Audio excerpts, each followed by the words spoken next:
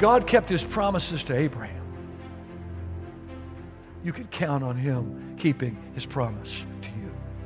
No one's going to keep Him from keeping His word. No one's going to keep Him from keeping His promise. Jesus said in the New Testament, let your yes be yes and your no be no. Our word ought to mean something. God's word means everything. Not only did God give a promise, and not only did God give a pledge, God gave a priest. Who is our high priest? Jesus.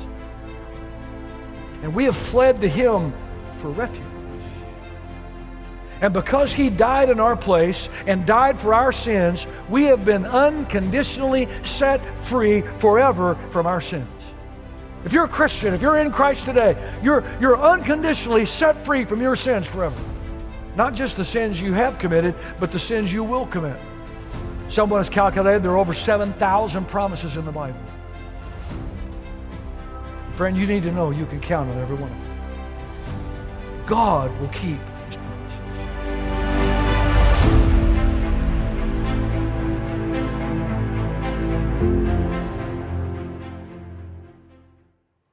On June 27th, 1976, armed operatives for the Popular Front for the Liberation of Palestine surprised 12 crew members of an Air France jetliner and its 91 passengers, hijacking it to a destination unknown. The plane was tracked, heading for Central Africa, where indeed it did land under the congenial auspices of Ugandan President Idi Amin. And there it remained, apparently secure, at Entebbe Airport, where the hijackers spent the next 7 days preparing for their next move. The hijackers were, by all estimations, in the driver's seat. However, 2,500 miles away in Tel Aviv, Israel, 3 Israeli C-130 Hercules transports secretly boarded a deadly force of Israeli commandos who within hours attacked the Entebbe airport under the cover of darkness. In less than 60 minutes, the commandos rushed the old terminal, gunned down the hijackers, and rescued 110 hostages. The next day, July 4th, Israel's Premier Yitzhak Rabin triumphantly declared, "The mission will become a legend," which it surely has. Israel's resolve and stealth in liberating her people is admired by her friends and begrudged by her enemies all over the world. But in reality, Israel's resolve is nothing new, because the same quality can be traced all the way back to the very beginning of the Hebrew nation and the prowess of their father, Abraham. The kidnappers in his day were a coalition of 4 Canaanite kings, headed by Chedorlaomer, who attacked the Transjordan, defeated the city-states of Sodom and her neighbors, carrying off a large number of hostages, including Abraham's nephew, Lot. Undaunted, Abraham recruited 318 trained men, proto-commandos, from his own household. He took off in hot pursuit until he closed in on the kidnappers somewhere close to Damascus. And there, under the cover of night, he deployed his small forces in a surprise attack. His troops, riding camels and horses, bore down on the hijackers and their hostages. Deadly arrows flew in the night, bloody swords were raised gleaming in the dusty moonlight, and the 4 kings were put to flight.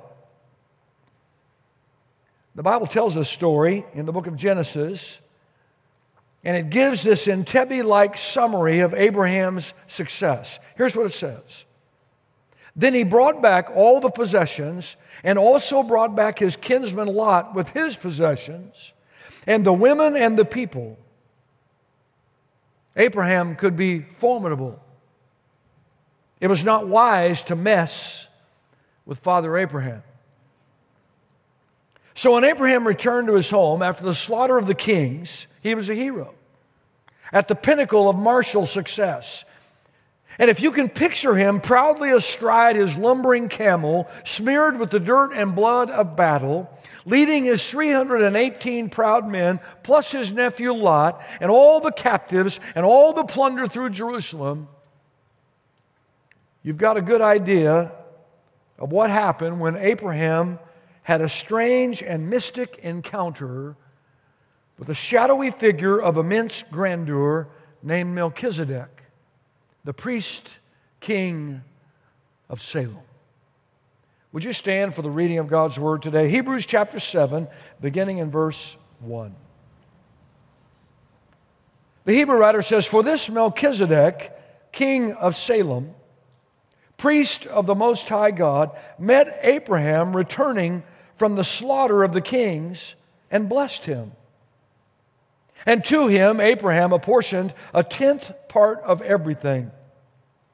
He is first, by translation of his name, King of Righteousness, and then he is also King of Salem, that is, King of Peace. He is without father or mother or genealogy, having neither beginning of days nor end of life, but resembling the Son of God, he continues a priest forever." You may be seated, and may God add His blessing to the reading of His Word. Other than what you read in Hebrews chapter 7, there's only one other reference to Melchizedek, and it's found in Genesis chapter 14. And in verse 17 it says, "After his return from the defeat of Chedorlaomer and the kings who were with him, the king of Sodom went out to meet him at the valley of Sheba," that is the king's valley. "And Melchizedek, king of Salem, brought out bread and wine. He was priest of God Most High. And he blessed him and said, 'Blessed be Abraham by God Most High, possessor of heaven and earth. And blessed be God Most High, who has delivered your enemies into your hand.' And Abraham gave him a tenth of everything." That's all we know about Melchizedek, and that was around 2000 BC. 1,000 years later, the Holy Spirit inspired David to write this prophetic word in Psalm 110, verse 4. "The Lord has sworn and will not change His mind. You are a priest forever after the order of Melchizedek." Now, God declared He was going to bring into history one who would be a priest like Melchizedek, and in the likeness of Melchizedek, he would be both a priest and a king. Dr. Kent Hughes said, and I quote, "His priesthood would last forever. And like Melchizedek, he would be appointed directly by God. It was all divinely guaranteed. The Lord has sworn and will not change His mind." What an intriguing prophecy. God was going to establish a totally new priesthood. Imagine for a moment, Dr. Hughes writes, that you are the writer of Hebrews, writing to encourage the soon-to-be persecuted Jewish church. Also imagine yourself reflecting both on Melchizedek's history and this prophecy, and then you make the connection. Jesus Christ is the fulfillment of this prophecy. He is a priest forever in the order of Melchizedek. Further, you are the first person to make this connection. You begin to muse and pray, and everything falls into place. And now in Hebrews 7, you present what you have learned as a means of encouragement to the storm-tossed church. There is no teaching like it anywhere, end quote.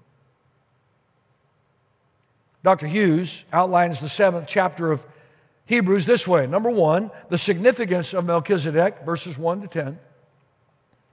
Number 2, the sufficiency of Melchizedek, verses 11 to 19. And number 3, the superiority of Melchizedek, verses 20 to 28. Now I want to be very clear. I have nothing but the utmost respect for Dr. Kent Hughes. He's one of the great pastors, teachers, Bible scholars I know. But I don't think chapter 7 is about Melchizedek. I think it's about Jesus. In fact, the whole book of Hebrews is about Jesus being greater. Melchizedek is a type of Christ. The type is never greater than the antitype, the reality. For example, the bronze serpent that God commanded Moses to put on a pole and hold it up so people could look at it and be saved, Numbers chapter 21, verse 8, was a type of Christ being lifted up on the cross in John chapter 3, verse 14. The bronze serpent on the pole is not greater than Jesus being lifted up on the cross. Well, the first 10 verses deal with history. And it is the history of Melchizedek. But remember, it's the story of Jesus. Here's my little secret. Always keep your eyes on Jesus, and everything will make sense. Notice his position, verses 1 and 2. He was king of Salem. That's an ancient name for Jerusalem, the city of our God. He was also the priest of the Most High God. That's the word El Elyon in the original language. That's a more universal name for God. We see that in Genesis. We also see that here in Hebrews. Why is that important? Well, the Jews would never say the name for God, Yahweh or Jehovah. They considered God's name too holy for a man to utter, which I love that. Their respect for God is off the charts. But that's not the name that's used for Melchizedek. It's El Elyon, the Most High God. You see, El Elyon is a more universal name, and the point being made was Jesus was not just going to be the Messiah of the Jews. He was going to be the Messiah of the world. God is a God not just for the Jews, God is a God for the Gentiles as well, El Elyon. But notice that the titles of Melchizedek, even his titles foreshadow the character of Christ. Notice verse 2 says, he is a king of righteousness and a king of peace. Both pictures of Jesus. Now, it didn't say he is the king of righteousness or the king of peace. You know why? Because that title is reserved for Jesus. Jesus is the sole provider of righteousness, which is one of the key tenets of the book of Hebrews. The Hebrew writer will say, what the blood of bulls and goats could not do, Jesus did. 2 Corinthians 5:21, Paul said, God made him who had no sin to be sin for us, so that in him we might become the righteousness of God. Isaiah chapter 9, verses 6 and 7 tell us that Jesus is the Prince of Peace. And he goes on to say, of the greatness of his government and peace, there will be no end. He will reign on David's throne and over his kingdom, establishing and upholding it with justice and righteousness. Melchizedek, even in his titles, was pointing to Jesus. So we see his position. What about his place? Verse 3, he doesn't have one. There's no record of where he came from. There's no record of his parents. He has no genealogy. There's no beginning. There's no end. But he's not immortal.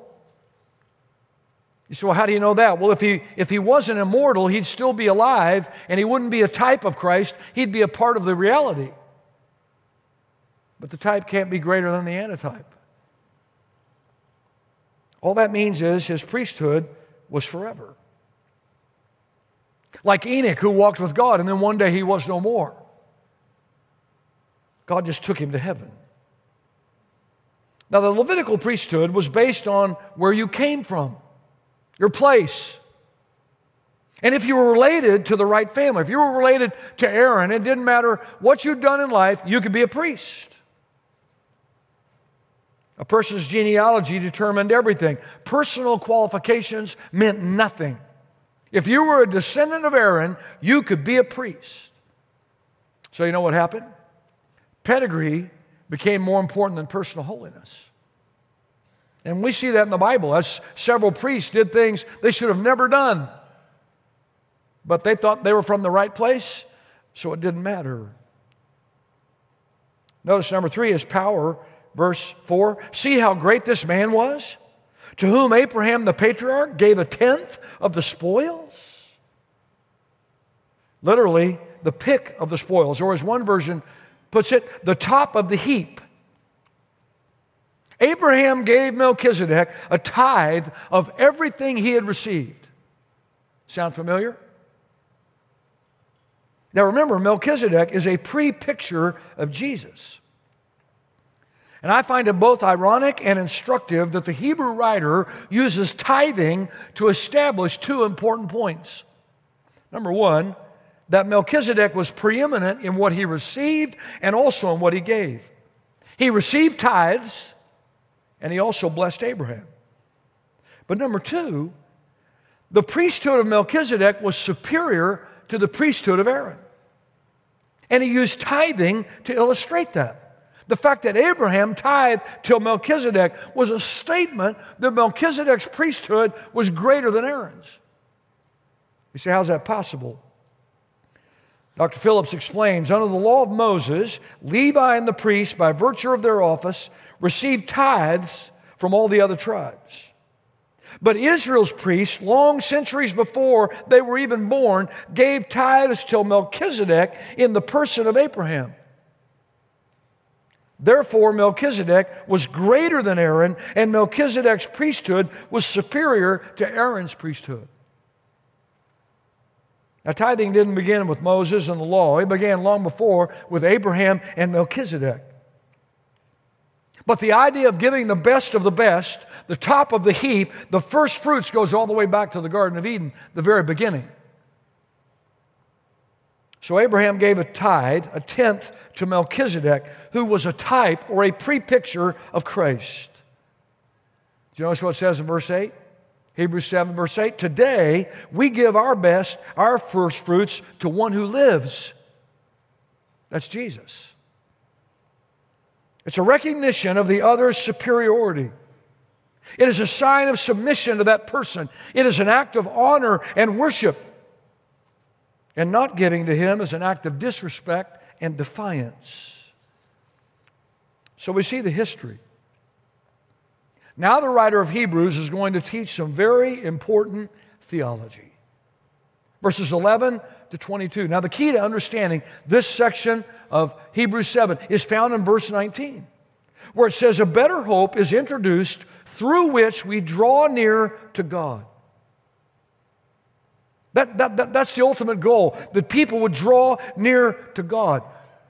The Bible, the Hebrew writer uses the word perfection. It doesn't mean without a mistake, without a flaw. It means completion or full maturity. This is where we've been going after from the very beginning. Full restoration with God. Full access to God. Now I'll tell you up front, he's taking us in some deep water here. So keep your head above water. Listen carefully, because he's going to teach us some profoundly fundamental but deeply theological truths. Verse 11. Now, if perfection, remember I already told you, perfection is having access to God, being reunited with God. If perfection had been attainable through the Levitical priesthood, for under it the people received the law, what further need would there have been for another priest to arise after the order of Melchizedek rather than the one named after the order of Aaron? For when there is a change in the priesthood, there is necessarily a change in the law as well. In other words, it has to happen. There has to be a change in the law as well. Hang on. For the one of whom these things are spoken belonged to another tribe from which no one has ever served at the altar. In other words, this one the Hebrew writer is talking about is from another tribe. He's not from the right tribe to be a priest. He's from another tribe. Verse 14, for it is evident that our Lord was descended from Judah. And in connection with that tribe, Moses said nothing about priests. This is something different than what Moses did. Verse 15, this becomes even more evident when another priest arises in the likeness of Melchizedek, who has become a priest not on the basis of a legal requirement concerning bodily descent, in other words, he came from the right family, but rather by the power of an indestructible life. Who would that be? Now here's the point. If the Levitical priesthood and the law could have produced this perfection, this restoring of access to God, that we could draw near to God, bringing man back to God, there would have been no need for another priest. But the priest couldn't do it. the priest couldn't atone for anyone else's sins. They had to make sacrifices for their own. Are you aware of that? Before they could offer a sacrifice for you or for me, they had to offer a sacrifice for themselves because they were sinners just like us. They couldn't atone for anyone's sins. Even the high priest on the Day of Atonement, he had to give a sacrifice, first of all, for himself before he could offer a sacrifice for the nation. You see, the Levitical sacrifices couldn't remove sin. They could only cover over it. That's what Hebrews chapter 10, verse 4 says. It is impossible for the blood of bulls and goats to take away sin. And then in verse 12, he said there had to be a change in the law as well. Even the law couldn't do it. So now, wait a minute. The law got changed? The law had to be changed. Hebrews 10:1 says, "For since the law has but a shadow of the good things to come, instead of the true form of these realities, it can never, by the same sacrifices that are continually offered every year, make perfect those who draw near." Now, to help you understand what I just read, how many of you have ever seen a speed limit sign out on 360 highway? Raise your hand if you've ever seen a speed limit sign out there on 360 highway. Okay? Can that speed limit sign, can the law make you go what it says? If it says 55, can that sign make you go 55? It has no power whatsoever. All that sign does, and if you've got Waze on your cell phone or you've got it on your car, mine I can hook it up where it shows up on the screen. It'll show me how many miles over the speed limit I'm going. You see, all that law does is reveal the law breakers and the law keepers. That's all it does. It couldn't restore access to God. And it was never intended to do that. Paul said in Galatians chapter 3, verses 24 and 25, "So then, the law was our guardian, our schoolmaster, our tutor, until Christ came, in order that we might be justified by faith. But now that faith has come, we are no longer under a guardian." Now, it doesn't mean that there's no longer any law for us to obey or things that we have to do. It just means that's not necessary because of our relationship with Jesus Christ. Everything changes, not from the outside, but from the inside. And that's why he says in verse 11, if the Levitical priesthood and the law were able to provide access to God, what further need would there have been for another priest after the order of Melchizedek? Who's he talking about? He's talking about Jesus. And he talks about in verses 13 and 14, he belonged to another tribe. He belonged to the tribe of Judah. That's different than the tribe of Levi. All the priests came from the tribe of Levi. No priest ever came from another tribe. John Phillips said Israel's kings descended from the tribe of Judah and the house of David. The priests, on the other hand, descended from the tribe of Levi and the house of Aaron. So are you watching what's getting ready to happen here? There's a king coming, and he's getting ready to be a priest as well. A king priest. Now, verse 15, he says, this becomes even more evident when another priest arises in the likeness of Melchizedek, who has become a priest not on the basis of a legal requirement concerning bodily descent, in other words, being related to the right people, but rather by the power of an indestructible life. What's that talking about? All these other priests died, so did Jesus. But death had no hold over Jesus. He rose again. He has an indestructible life. No one else has that. The resurrection is what sets him apart.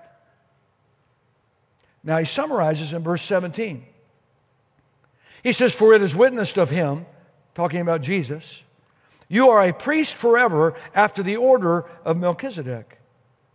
For on the one hand, a former commandment is set aside because of its weakness and uselessness, for the law made nothing perfect. But on the other hand, a better hope is introduced through which we draw near to God. And it was not without an oath, for those who formerly became priests were made such without an oath, but this one was made a priest with an oath by the one who said to him, the Lord has sworn and will not change his mind. You are a priest forever. Look at verse 22. This makes Jesus the guarantor of a better covenant. This is why he's superior. This is why he is greater. So there's a new priesthood. There's a new law. There's another priest, a priest forever, by an oath from God. Now I know some of you are struggling with the idea that I said there's no law. You're going, hey, what happened to the law? We're not talking about God's moral law. We're talking about the old ceremonial laws, the rituals which were no longer necessary. Why? Because those were all pictures of Christ.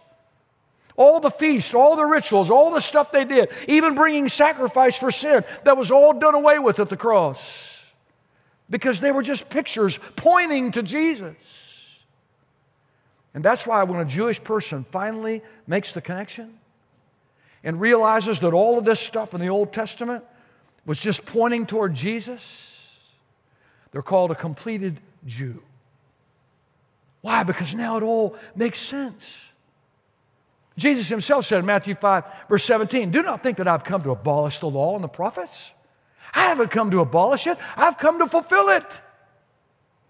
In fact, if you listen to his Sermon on the Mount, can't listen to it, but if you read it, he doesn't do away with it. He raises it to a higher standard. He says, because of your love for me and because you're my disciple, you've heard it said that if you call a person fool, you're in danger of hellfire. He says, I tell you, don't even be angry with your brother. He said, you've heard it said, do not commit adultery. I say to you, if you even look at a woman with lust in your heart, he raised it to a higher standard. He didn't do away with all the speed limit signs on 360. He just put an inner motivator inside of us that said, go the speed limit. Be an example to others. And that's why he says, verse 22, this makes Jesus the guarantor of a better covenant. History, number one. Theology, number two. Now, number three, reality. This passage in verses 23 to 28 is one of the most significant statements in the entire book of Hebrews. He's making the case that no one can compare with Jesus, and the words he uses here are utterly remarkable. Notice verse 23. The former priests were many in number because they were prevented from death, by death, from continuing in office. In other words, people would get their hopes up and think, well, this priest is going to make a difference, but then he died and they had to get somebody else, and that just kept happening over and over and over again. And then he says, verse 24, but he, Jesus, holds his priesthood permanently because he continues forever. In other words, you're not going to get to the place where you're going, well, Jesus was good for all those years, but he's no longer good anymore. I got to find somebody else. It's never going to happen. Never going to happen. Consequently, he is able to save to the uttermost. That's all the way to heaven. Those who draw near to God through him. Remember the Hebrew writer was saying, we couldn't reach perfection with the priesthood and with the law, but now, because of Jesus, they can draw near to God through him, since he always lives to make intercession for them. Now, a lot of people read that and they say, well, that's talking about prayer. It's talking about Jesus is on his knees right now up in heaven, and he's praying for us. And I don't dispute for one moment that Jesus is praying for us.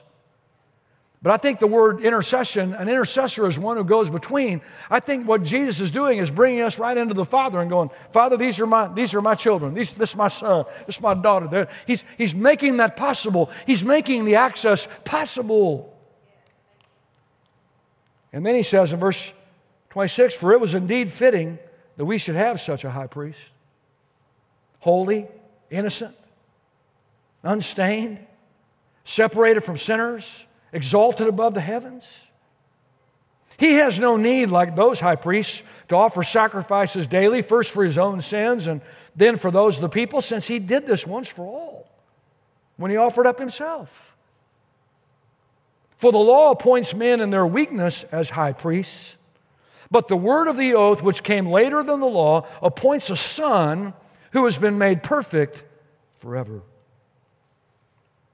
See, all the Levitical priests were sinful. They had to make sacrifices for themselves before they could ever offer sacrifices for somebody else. Jesus doesn't have to do that. Jesus is our incomparable high priest.